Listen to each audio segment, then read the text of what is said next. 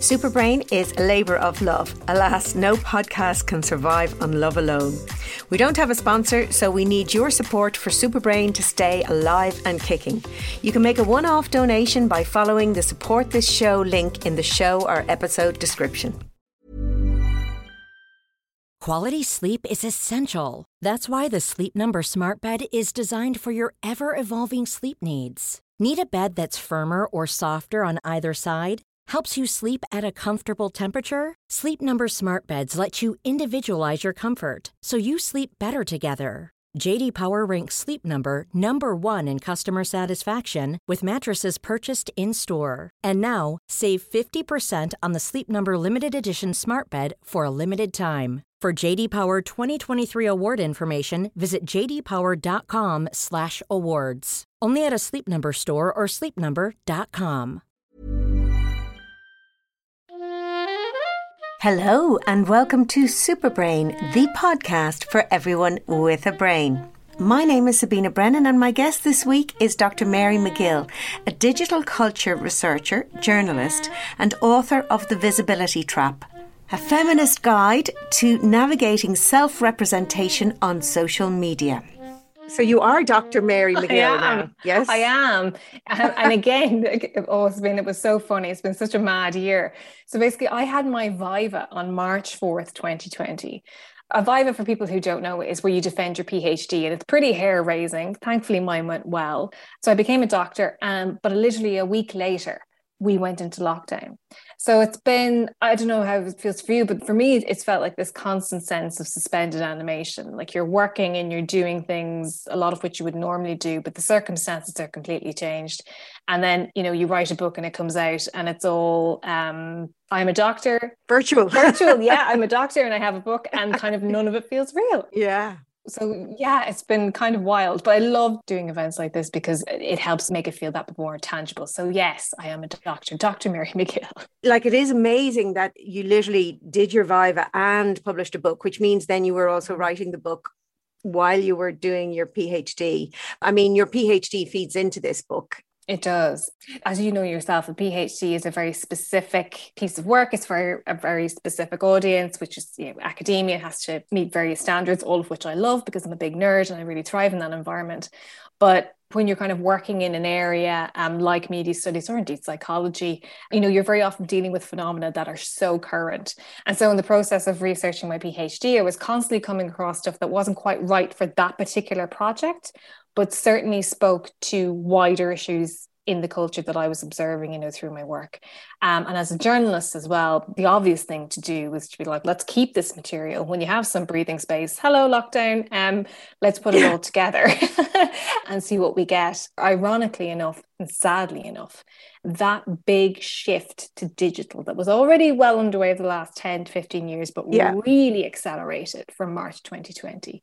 In a lot of ways intensified the things that I wanted to write in the book, but then those things just took on a further life of their own once we entered this world. And one thing really jumps out at me that you said, and we'll talk in more detail, but you had some fact somewhere in this amazing book, which is called The Visibility Trap, Sexism, Surveillance and Social Media. And it is an absolute must read for anyone who's on social media, but particularly women on social media. And I think men also, to understand how differently social media impacts on women compared to men. But you did have one, and I'm sure you'll remember it, and I may state it slightly inaccurately, but that really surprised me. That was during the COVID-induced lockdown, incidences of online image-based sexual abuse of women increased in Europe. Oh, yeah. That's incredible. Yeah, it is incredible. And you can extrapolate out from that as well, because that trend, image-based sexual abuse is obviously a part of it. But if we just say gender-based abuse that takes place online or digital gender-based abuse, I mean, that across the globe, this is not confined to any particular country or culture. This is a result of the shift to online living that happened from March 2020. And when it comes to image-based abuse, what's particularly heinous about that is that even the threat of it can be absolutely devastating. So no images even need to be shared necessarily. It's just the fact that somebody has them and they have that control over you. So we're talking about really sharing images that are meant for private consumption, or in fact, images that have been taken without the consent of the individual, or whatever various forms, but they are images that are being shared without the person's consent. But then also there is the issue of whether people then share their own images and then someone reuses it. But anyway, it's a very scary phenomenon. And as you just said there, the threat of that, because people do, particularly when it comes to romantic relationships, and I have done a podcast episode on love, sex and the brain, you know, and essentially when you're in the throes of lust and love, the very early stages, the brain switches off your frontal lobe. So you don't think rationally, your ability to assess risk is reduced, your decision making is compromised. I mean, love really is blind, and you are viewing that person through rose tinted glasses. They're not just psychological phenomenon, they're actually physiological, neurological changes that take place in your brain. And so you very easily could feel that it's very appropriate in that private context that that person is someone that you may be going to spend a long time with and you're madly in love with, and you share images that are meant for that individual's total and soul consumption. And then things change. And then actually your frontal lobes may kick in and you kind of go, oh, this guy really isn't for me. And oh my God, he now has those images. And then there's also the fear then, you know, it's like another form of emotional blackmail in terms of ending relationships. Now people might in the past have made empty threats of, oh, I'll ruin your life, you'll never work here again or whatever. But actually now I have images that could completely destroy your life. So it's very, very scary. It is. And would you agree, just when you were talking there about, you said it transcends culture and country and borders and boundaries. I mean, really, literally what just kind of came to my mind is the internet is another country that we all belong to, and it has its own culture, but culture that has evolved without any checks and balances in place. I feel very strongly that we need ethics. We need an ethical monitoring of the internet and new technology in a broader sense, because for me, the internet, and I use this word purposely, the internet exploded into our world, whatever, 31 years ago or 32 years ago. And even the individual who invented it would see that it is being used in ways that was not intended, and has actually called for and acknowledged that it impacts more negatively on women and disempowers them. And he wants it to be a space that's free and available for all.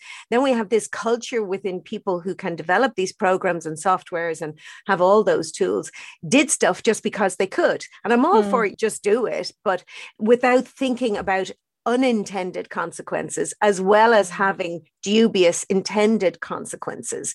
And I liken it to, and that's why I use the term explosion, it's like the person who split the atom. Nobody thought that the atom bomb was going to come from it and cause the devastation that it has and world-changing effects. And I feel the same as here. And I feel more of us need to speak up and say, no, there has to be ethics, independent bodies put in, and it's not about censorship. It's about actually exploring intended and unintended consequences and seeing how they could impact on the users.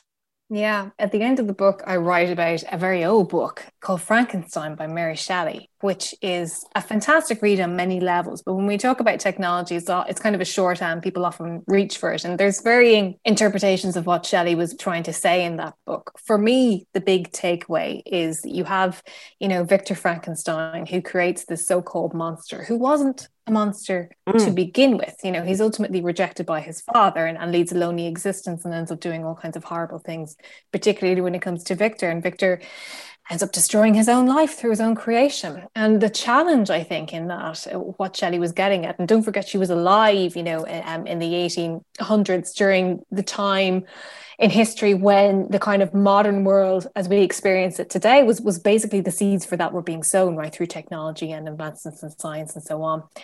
But, there's this kind of a moral question there about the responsibility of creation.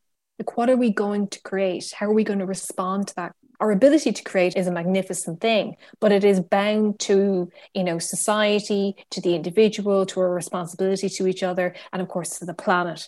And that raises all kinds of moral and ethical questions, because if Victor Frankenstein had actually while he was following his ego to create this being, he did this entirely on his own and with all this passion, and he was working through grief and lots of difficult emotions as well.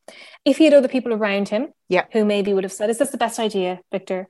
If he'd had those conversations with other people, if he'd maybe thought ahead and tried to project what it would be like for this being in the world, or what his relationship would have been to this being and so on, perhaps we wouldn't have had the tragic tale. Probably not as good of a story, mind you, but we wouldn't have had the tragic tale that it ended up being. And I think those questions about the responsibility of creation, not going blindly into it, having the humility to ask, what am I creating? What are the possible outcomes? Should I get somebody else's advice about this? And so on. The kind of questions really that philosophers ask and ethicists ask. And if I could click my fingers in the morning, and go back 10 or 15 years, I would love to have seen a situation where long before these products ever got into our hands or got into our phones, they were trialed at the design stage, not just by engineers who mean well or just designing products. Yeah, but they're just looking at whether it does what it's meant to do, as opposed to the impact that it can have on human beings who are going to use it.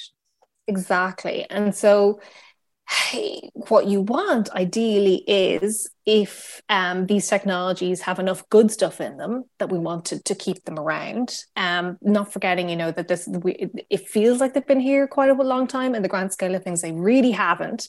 You need to get to a place where you have, long before that they are unleashed, you have people in that system that can temper it, that bring a range of perspectives, everything from, as you said, ethics, psychology, media, policy, all of these things, of course, children's welfare, all of these things, so that when these products finally get into the marketplace, they're built in such a way that the potential harms are, you can never completely remove risk, and there'll always be an element of personal responsibility, but the capacity for harm is greatly reduced. And along with that, then you need a kind of a change in cultural approach to how we understand the role of these technologies. Essentially, how our brain has evolved over millions of years is what has given us this advantage and the ability to produce things like the internet. But throughout that evolutionary history, the tools that we have created shape our brains. So always everything that we do, and that's what I'm passionate about, sort of explaining to people, your brain is the master controller in a sense of your behavior. So is your behavior shapes your brain. So it's a bidirectional relationship. So for me, I'm a massive user of the internet, and I cannot imagine writing books without being able to access journal articles online. And there's incredible benefits to it, but it is the unintended consequences and the failure to acknowledge that this tool, this internet, the social media is changing human beings. Not just, I know we're aware of things like the psychological impact and people actually being driven to suicide. Caroline Flack, in a way, comes to mind. Obviously she had other issues kind of going on, but, these things contribute in terrible ways and destroy people's lives in very real ways. So what is it doing to us as a species? How is that kind of changing? That kind of stuff has to be considered. And I think it's kind of crazy that it's not. We do not allow medication to be produced without it going through so many clinical trials. And yet, and I do think this comes from the failure to understand actually how the human brain is influenced by behavior and how the human brain functions. And you do touch on various amounts of these things in terms of our need for social approval, to be part of a group. Like, as you said, the internet's only around for maybe whatever. It's not even a second in the history of humanity. And our brain has evolved to need social contact, to need social approval. We must make sure that we abide by the social rules within our group, our environment, because if we don't, we risk being ostracized, and humans do not do well in isolation. And again, being isolated changes how your brain functions, etc. So our ancient brain is operating and following those instincts. Oh, I must be part of this group. But these aren't groups you're actually really part of. They don't exist. No. However, the impact of them could ostracize you in a way that is much bigger than being ostracized from the actual group within which you live physically. It actually has these tentacles that can reach in and cause you to lose your job and lose your mental health and well-being in so many ways. It's phenomenal. Sexism, surveillance, and social media is the tagline to the visibility trap. So I would love to talk to you, first of all, the title of the book, and then to actually talk about surveillance. I mean, surveillance is a concept that prior to my going to university, I'd only thought of it in terms of security and surveillance cameras. Then when you study psychology, you understand surveillance in a very different way, and it can include self-monitoring and all those kind of things. So I'd like us to sort of talk about that in very real and concrete terms. And the book does that, guys. Like, it's grounded in very solid research and science that crosses multiple disciplines. That's what's very nice. Yes. You don't just sort of stay within your own discipline. The research is from multiple disciplines, but it's told in a very accessible way and very real way, in that you will be able to relate it to what you're actually doing on social media and why you're doing it. So I want to start at the outset of the book. You do invoke philosopher Michel Foucault, the French philosopher, who actually really, in a way, said that visibility is a trap. Would you explain, because you do it very well in the book, his story and where it comes from prison and that observation, and another lovely new word, panopticism. Mary's going to tell us what that is. I'm going to go for it. Tamina, thank you for being so enthusiastic. This is just so lovely. So panopticism, yes, Foucault was taking an idea that had been developed by the Victorian social reformer Jeremy Bentham, essentially a design for an ideal prison. What made this prison ideal was how effective it was in terms of surveillance. So at its center, you had a tower where the guards could look into the cells which circled the tower. And from the tower, they could see directly into any cell at any given time. And what this, in theory, would produce in the prisoners is a sense that because they were never sure if and when they were being watched, they behaved at all times as if they were being watched at all times. I think Foucault writes that it's like being in a cage that is its own kind of like theatre stage. There's great visuals in that particular chapter. The chapter is called Panopticism. You don't have to make a massive leap from those ideas to the nature of platform capitalism and the way that social media works. We are part of the allure of these platforms is that we get to be visible, right? We get to be seen by other people far outside our normal network of people, and we in turn get to see things we wouldn't otherwise see. We get to share ideas, we get to talk, and we get to watch as well, which is a big appeal. But the problem is that all of this visibility up until this point has been sold to us very much as a net good, as something that we can use to thrive. The positives are always weigh out the negatives. So we've got to a point now in a culture where we are beginning to reassess those assumptions. And when you think about surveillance, as you said quite rightly, we normally associate it with George Orwell, the notion of Big Brother. It's usually the state or companies, corporations, or the police that are involved in surveillance. But there's another type of surveillance now that has arisen because of the way that we use technology, and particularly social media. Usually refer to it as social surveillance. Now, people look at each other in life all the time, and there may be, a degree of surveillance involved in that. But this kind of mainstreaming of surveillance is without precedent. I mean, we are watching and being watched as individuals in ways that used to be reserved really for the most visible people in the culture. So maybe politicians and celebrities. Now, everybody who has a social media platform is engaging to a greater or lesser extent in some form of image management, for want of a better word. We're preempting how other people see us.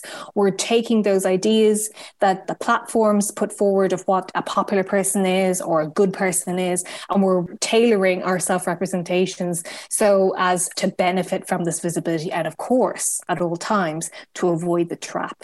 Because this is very uncertain terrain, Sabina. As much as we can enjoy visibility, it can also be a very difficult thing to navigate, particularly when you're trying to reproduce yourself and represent yourselves in a way that meets the criteria for whatever platform or culture you're involved in, or want to appeal to, but maybe doesn't feel representative of who you are. And yet these representations are taken increasingly as who we are, right? Your LinkedIn is who you are. Your Twitter profile is who you are.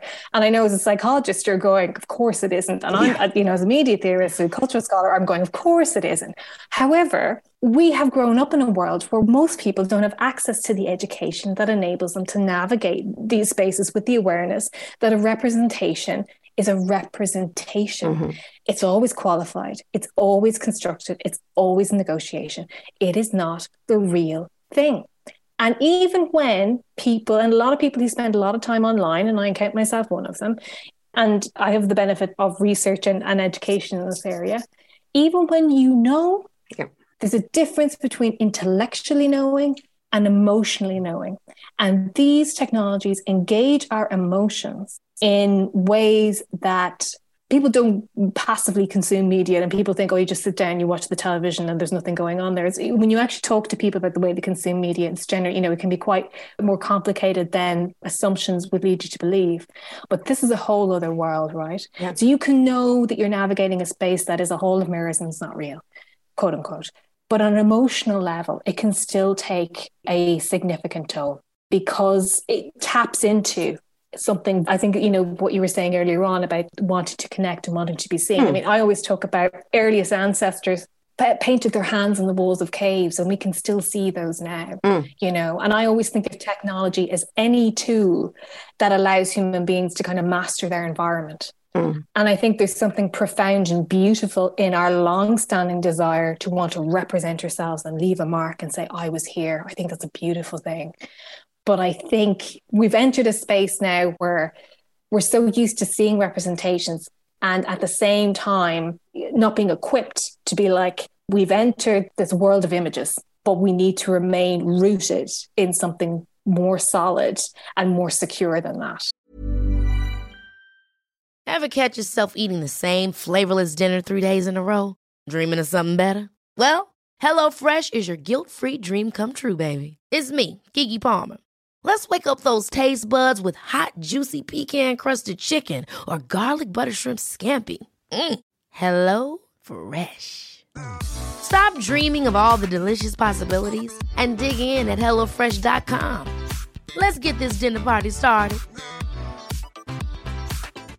Quality sleep is essential. That's why the Sleep Number Smart Bed is designed for your ever-evolving sleep needs. Need a bed that's firmer or softer on either side? Helps you sleep at a comfortable temperature? Sleep Number Smart Beds let you individualize your comfort, so you sleep better together. J.D. Power ranks Sleep Number number 1 in customer satisfaction with mattresses purchased in-store. And now, save 50% on the Sleep Number Limited Edition Smart Bed for a limited time. For J.D. Power 2023 award information, visit jdpower.com/awards. Only at a Sleep Number store or sleepnumber.com. There's so many things come to mind when I listen to you speak and while I was reading the book. And I think it's one of those books that people can kind of come back to again and again. And there's a couple of things. So our desire to be seen just in terms of an individual, like anybody who's had a mother, look at me, mommy, look at me, mommy, look at me, mommy, look what I'm doing, mommy, look at me, mommy. And, I'm a firm believer that all of these things they've survived because they serve a purpose. So it is very important for an infant to remind their mother that they're there because they need to be fed. Yeah. They need constant interaction for their brain to develop because those early years are hugely important. Like babies have more brain cells than adults, but in order for a really well-working, healthy brain to develop, they have to have the interaction and learn how to be human. So that's one thing that kind of jumps to mind. And then another thing that jumps to mind from childhood, the equivalent, having grown up without any of these things, was that sense. And I have a real strong memory of this, being in one of the cubicles toilets in primary school. And we must have just had a catechism lesson. So for anyone listening who's not in Ireland, in Holy Catholic Ireland, when I grew up, catechism, which is the study of Catholicism, you had a class of it every single morning from primary school. Talk about brainwashing. That's a whole other area. But we obviously just had lessons about that God can always see what you're doing. So for me, that was probably my first experience of surveillance. And I remember sitting there and going, oh, is Holy God watching me now? Is Holy God watching me now? It's a terrible thing to do to children. I mean, certainly growing up in a strongly Catholic family, it was a case of, oh, is Holy God watching me now?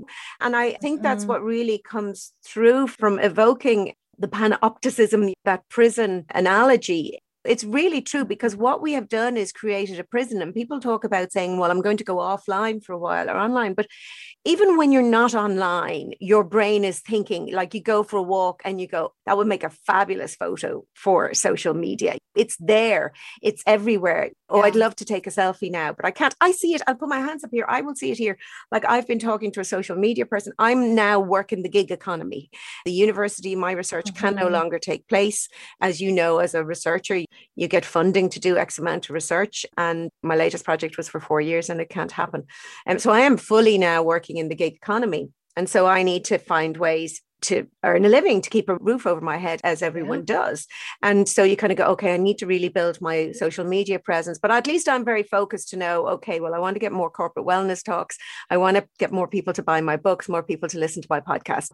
So I kind of know, right, I have to have a focus. But like, one of the things when I'm talking to someone is that they say, oh, you need more visibility. And I say, well, no, I share my this and I put quotes up and I do that. No, your face needs more visibility. They need, whoever they are, need to see you regularly. You need to put up 3 reels a week of you sharing your brain health tips. Now, for me, that's fine. I could do 100 reels a week on that, or I could have so many things to say, but I haven't been doing it. And I'll tell you why. And I'm being very honest here, is because I would have to put my face on. And I feel I would have to put my best face forward. I've gained a bit of weight because of COVID. I don't particularly want to have that out there, that every time I look at it, I go, oh God, look, that's where I had the extra 6 kilos. And I'm not yet in that space where I feel I can go and do it barefaced. Having said that, I had just reread one of your chapters this morning and I said, okay, I won't put the full makeup on. I put a little bit of tinted moisturizer and some lipstick and a little bit of eye makeup and kind of left it at that. You see, the problem is with now, you see, you're seeing yourself all the time with social media. So we have this tendency to judge. So even as you said, even though I know these things and I know these traps, the way I put it is, I am a human being first and foremost, before I am any of those other things, a psychologist or a neuroscientist. And while you made that distinction between the emotions and sort of our thinking, and the brain evolved, we really kind of have 3 interlinked brains. So the oldest from an evolutionary perspective is the reptilian brain.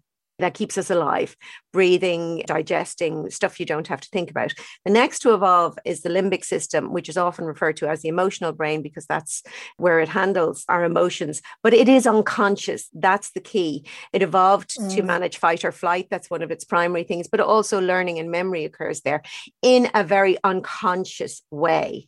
Then we have our thinking brain, which is the brain that a lot of us think about as being our brain. And that's where things and misnomers that we decide to do things. We don't always decide to do them. Sometimes that decision making is retrospective. We are already, if you look at neurons firing, we're already moving to do something before the message reaches our conscious brain, where you say, oh, I'm going to do this. Your brain has access to billions of bits of data. It processes millions of bits of data every second, but you only consciously process about 30 or 40 bits. So that unconscious brain, it's not just emotional. I think that's the distinction I would make, because learning and memory happens in there too. So you're learning about how the world works, but it is unconscious behavior that You do have the capacity to override. That's really what's important. But it is shaping an awful lot of our behaviors. And the thing is, where I feel the biggest inequity comes is that the people who have developed social media and the internet and all those things, they understand how that part of your brain works and they manipulate it. Yes, very well. That's when the inequity occurs, because most people do not understand that. And that for me is one of my passions, is to help people understand that, so that you realize actually, okay, and also just because I'm doing that unconsciously doesn't mean I have no choice. I do. But I need to understand what and why and what factors are influencing why I'm doing that. And if you understand that, then you might actually realize, oh, actually, I don't need social media to do that. Actually, social media is what's making me feel anxious and depressed. It's interesting, isn't it? You know, when you're talking about the advice that you received to make yourself visible. And I think what gets lost in well-meant advice like that is something that is inherent to visibility is exposure. And exposure can be a very ambivalent experience. Something else that's critical to surveillance and why surveillance is useful and compelling and sometimes very dangerous is the issue of control, right? So those prisoners, the guard wasn't outside their door, right? He wasn't there with the baton and getting ready to give them a whack. But nevertheless, they felt his presence, whether or not it was there. So this is what Foucault was arguing about in relation to the way that citizens and other institutions were beginning to control their citizens. So away from the guillotine, away from the stocks, to a type of control where the citizen actually enacts it on themselves in anticipation of getting in trouble. And so on social media, this notion of visibility, you cannot make yourself visible without some degree of vulnerability and judgment, because these places are absolutely riven with invitations to judge both yourself and other people, and often in a way that is very reactive and not at all kind of, reflective or thoughtful or anything like that. But what you get with control is very closely tied to visibility, certain narratives of control, where we are told that these technologies give us more control over our image than ever before.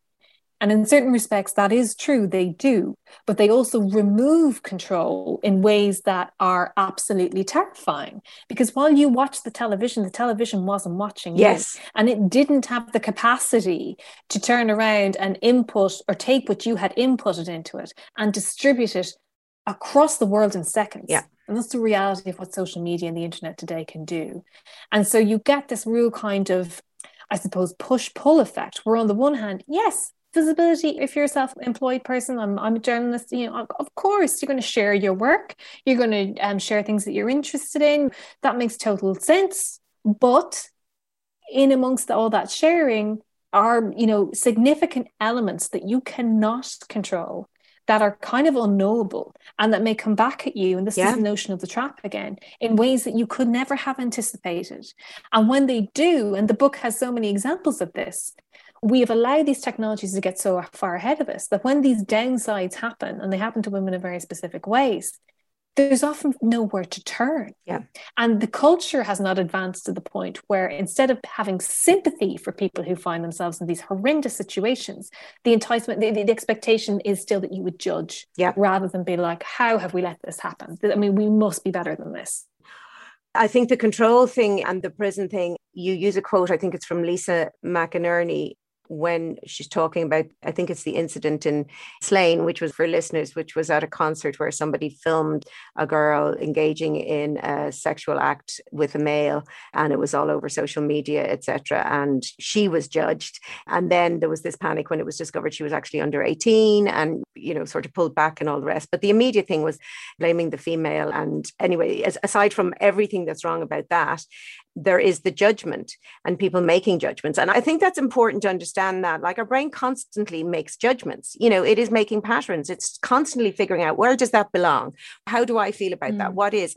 And those stories and those judgments, an awful lot of them are embedded from our childhood. So, I mean, I remember writing before about a piece that actually Roisin Ingle had written in the paper, and it was during the abortion referendum. And I was trying to get across a message. And I think sometimes actually what I said was misunderstood. could, as can easily happen.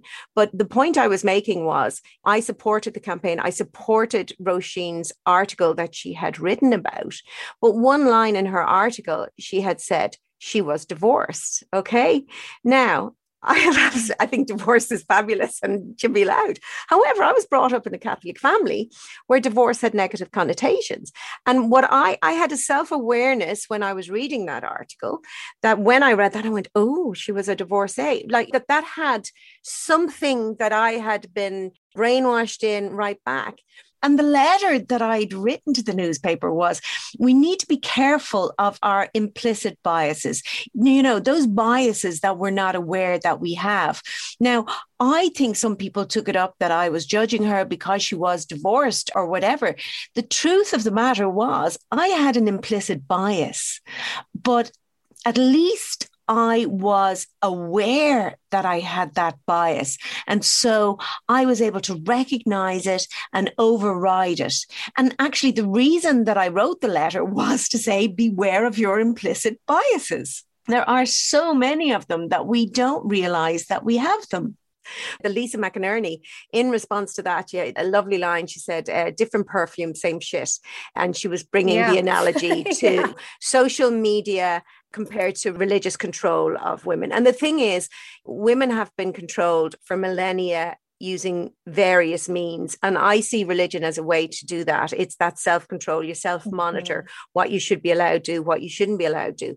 And I do think, and your chapter in particular around this surveillance is very interesting. We watch ourselves, we watch others, while technology watches all of us, and the internet never forgets. And it is the thought that was just, your writing is fabulous, and saying those sort of things really kind of strikes home. And there's a good few stories in the book. For example, there's that one, Miranda, is it the school teacher who... Lauren Miranda. Did a selfie of herself topless sunbathing, very innocuous one or whatever. And some people in the school found it, parents got wind of it. Long story short, she was sacked and lost her job because she took a photo years ago of herself with consent. And there's that whole thing, as you said, nipples aren't allowed.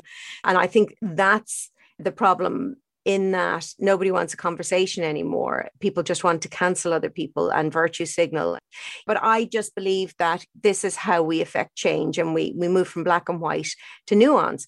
But since then, we have moved to a bifurcation, to just a black and white. You're either with us and against us. And if it's on one single opinion, that means you as a person, as an individual, ceases to exist because you have one opinion that differs from another person. And that has impacted on my behavior, in that I feel very passionate about a lot of things. I no longer engage on Twitter about things that are controversial, that I feel strongly about, because I know that you can't get that subtlety that is so important for change to happen. That does not come across on Twitter. Even if you do, people will just pick out the first phrase without the qualifying phrase or something like that. And so I have stopped, which means then that you have this, not only do you have an echo chamber, but you have a chamber that is missing some very important, strong views that people have self-censored. I've never felt more censored in my life since I've had the freedom to reach millions of people online. There's a wonderful piece in the book where it's the body positive movement, and you're talking about the body positivity movement and fat acceptance. And basically that took off. And the people who sort of instigated that movement feel that what it's seen as now has nothing to do with the reason that they set the movement up. So most people think that body positivity and fat acceptance about, be comfortable in who you are, love who you are, accept yourself. But actually it was about highlighting the barriers that exist to people of different shapes and sizes, which has a purpose to affect change. But now it's been diluted into this thing that actually won't affect change and can actually be detrimental to some people. You have a fantastic way to really illustrate some of these very important factors that I think are lost. There's a lot of people think they're doing good, and they're repeating these really nice phrases and saying, but they're not living it or even actually understanding it. It has to do a lot of the time with the nature of the platforms themselves, because we don't think of them when we're using them as businesses, but they are businesses. That's fundamentally what they do. And capitalism has a long history because it relies on novelty for growth. It's always looking for something new. So it will take things that people are interested in, and people are very interested in social movements, and it will take elements of them and it will repackage them, usually by removing the politics and making them far more palatable for a general audience or consumer. And that will then come to stand for whatever had been this probably quite radical movement. So you get this really watered down version in the mainstream. And social media plays into and intensifies those trends because it, probably more than any other form of media before, is so reliant on novelty because it relies on content. It never closes. It needs new stuff all the time. So it's constantly plundering all kinds of areas of life in order to drum up something that's new, something that captures human attention for however long it manages to do that. And so these platforms as well, you know, in how they kind of neuter social movements sometimes, because there is space there, I think, definitely to do good work. But they're also, you know, you were talking about judgment earlier on. A lot of the time prior to social media, people judge, as you say, all the time. But that was often a kind of an unspoken process or an internal process or kind of a very virtual process, and maybe a quite intimate process only known to the individual or people close to them or whatever. Now, judgment is a spectacle. It's hardwired into the platforms themselves in terms of what you like or share or, of course, don't like or don't share, just as an example. People are talking about their opinions all the time. There's the endless discourse that occurs. I mean, for me now, I'm like, there's the event or the product, whether it's a film or a television show or whatever the case may be. And then there is the endless discourse that just goes on and on and on about it or about events in the news or so on. Judgment is something that is a type of content itself. So of course it's encouraged because we judge and judge and judge and judge and judge. But the thing is, when we enter into these spaces, we're both judging and being judged. And that can be light and superficial and fun, but it can also be absolutely terrifying and confusing and stressful, really, really stressful.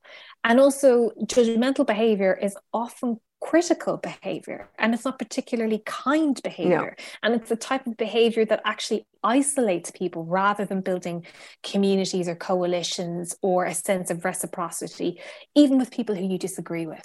And so by fostering our natural inclination to judge, and in some cases not just fostering it, like literally shoveling coal into the fire when you think of outrage and everything else, these platforms, they might not cause these impulses, but they certainly exacerbate them. I always think that rather than appealing to the angels of our better nature, they appeal to the angels of our worst. No. What would it look like if we had a technology or different types of technologies that tried to do the opposite? You know, I mean, you know, I'm not for censorship or anything like that, but just technologies that had developed with an awareness that aren't reliant on exploiting the worst parts of humanity in order to make a profit. But here's the really interesting thing. This just occurred to me. So forgive me as I'm just articulating this straight away. So our brain has evolved. It is an information processing machine. That is what it does. It requires data. Your brain has evolved the frontal lobes here, which are a filter system. Okay. And I think it's so funny. And this literally has just occurred to me. So social media, Instagram in particular, we have this whole issue of creating an approved version of ourselves. And I say approved rather than improved version of ourselves using filters. But what then the likes of Twitter do is actually remove the filters that our brain has evolved to preserve us, right? We have those filters so that you don't turn around and tell your best friend, God, you look really fat and ugly at the moment, or your hair is terrible, or whatever. And forgive my, you know, if that's sort of an un-PC comment, but that actually is the point of it. Your filtering system, you will have those thoughts and make those judgments, but your frontal lobe says, don't say that. that will ruin your relationship, or find another way to say it if you're concerned about somebody's health, or find a different way to deal with it, maybe suggest hair colors, or, you know, in a very different way. And so we have this amazing system that preserves our relationships and generally serves us very well. And the filter's gone. And it's like we go straight from the thought onto the keyboard and we bypass our rational thinking brain. And that's not good. You're actually sort of regressing to a previous form of being human that we evolved out of. Sorry, that just kind of came to me, but it is true. We're unfiltered in our responses, and we need to filter again and start thinking about other people, because empathy and those things are just out the window. People say such nasty stuff. But I guess where my fear is going to now is that people, certainly when there are groups, I don't think it happens when there's individuals, but now when there are groups who go from online to offline, they, in the comfort of the group, feel comfortable engaging in hate speech or whatever. And I think that's where we're in trouble. And that's what we saw with the storming of the White House and horrible actions. That's what scares me, is that online, that is changing human behavior that has served us well. So engaging in unfiltered behavior. And it's very easy to turn around and say to people, oh, they're uneducated, or they're this or that. And we do know that there's certain correlations in terms of who will believe in fake news and who will be victims of conspiracy theory, believing them, etc. But putting all that down to lack of education or lack of intelligence is incorrect. I believe anyway. A lot of it is the permissiveness and the switching off of those filters, because those people did have filters in the past because they kind of behaved as humans. So it's very scary. I want to move on, but there's just so much to talk about this book that I think we actually need 2 episodes. So I'm going to leave you, lovely listeners, to get your head around what we've spoken about so far on social media. Are you shocked? Surprised? Maybe you knew it all already. Whatever, I'd really love to hear your thoughts. And do tune in next week and listen to myself and Mary continue our conversation about social media, including discussing its puritanical attitude to the female body in some, but not other circumstances. My name is Sabina Brennan, and you have been listening to Superbrain, the podcast for everyone with a brain. Superbrain is a labour of love, born of a desire to empower people to use their brain to thrive in life and attain their true potential. You can now go ad-free on patreon.com/superbrain for the price of a coffee. Please help me reach as many people as possible by sharing this episode. Imagine if we could get to 1 million downloads by word of mouth alone. I believe it is possible. I believe that great things happen when lots of people do little things. Visit sabinabrennan.ie for the Superbrain blog with full transcripts, links and the like. Follow me on Instagram at Sabina Brennan and on Twitter at Sabina_Brennan. Tune in on Thursday for another booster shot from me, and on Monday for another fascinating interview with an inspiring guest. Thank you for listening.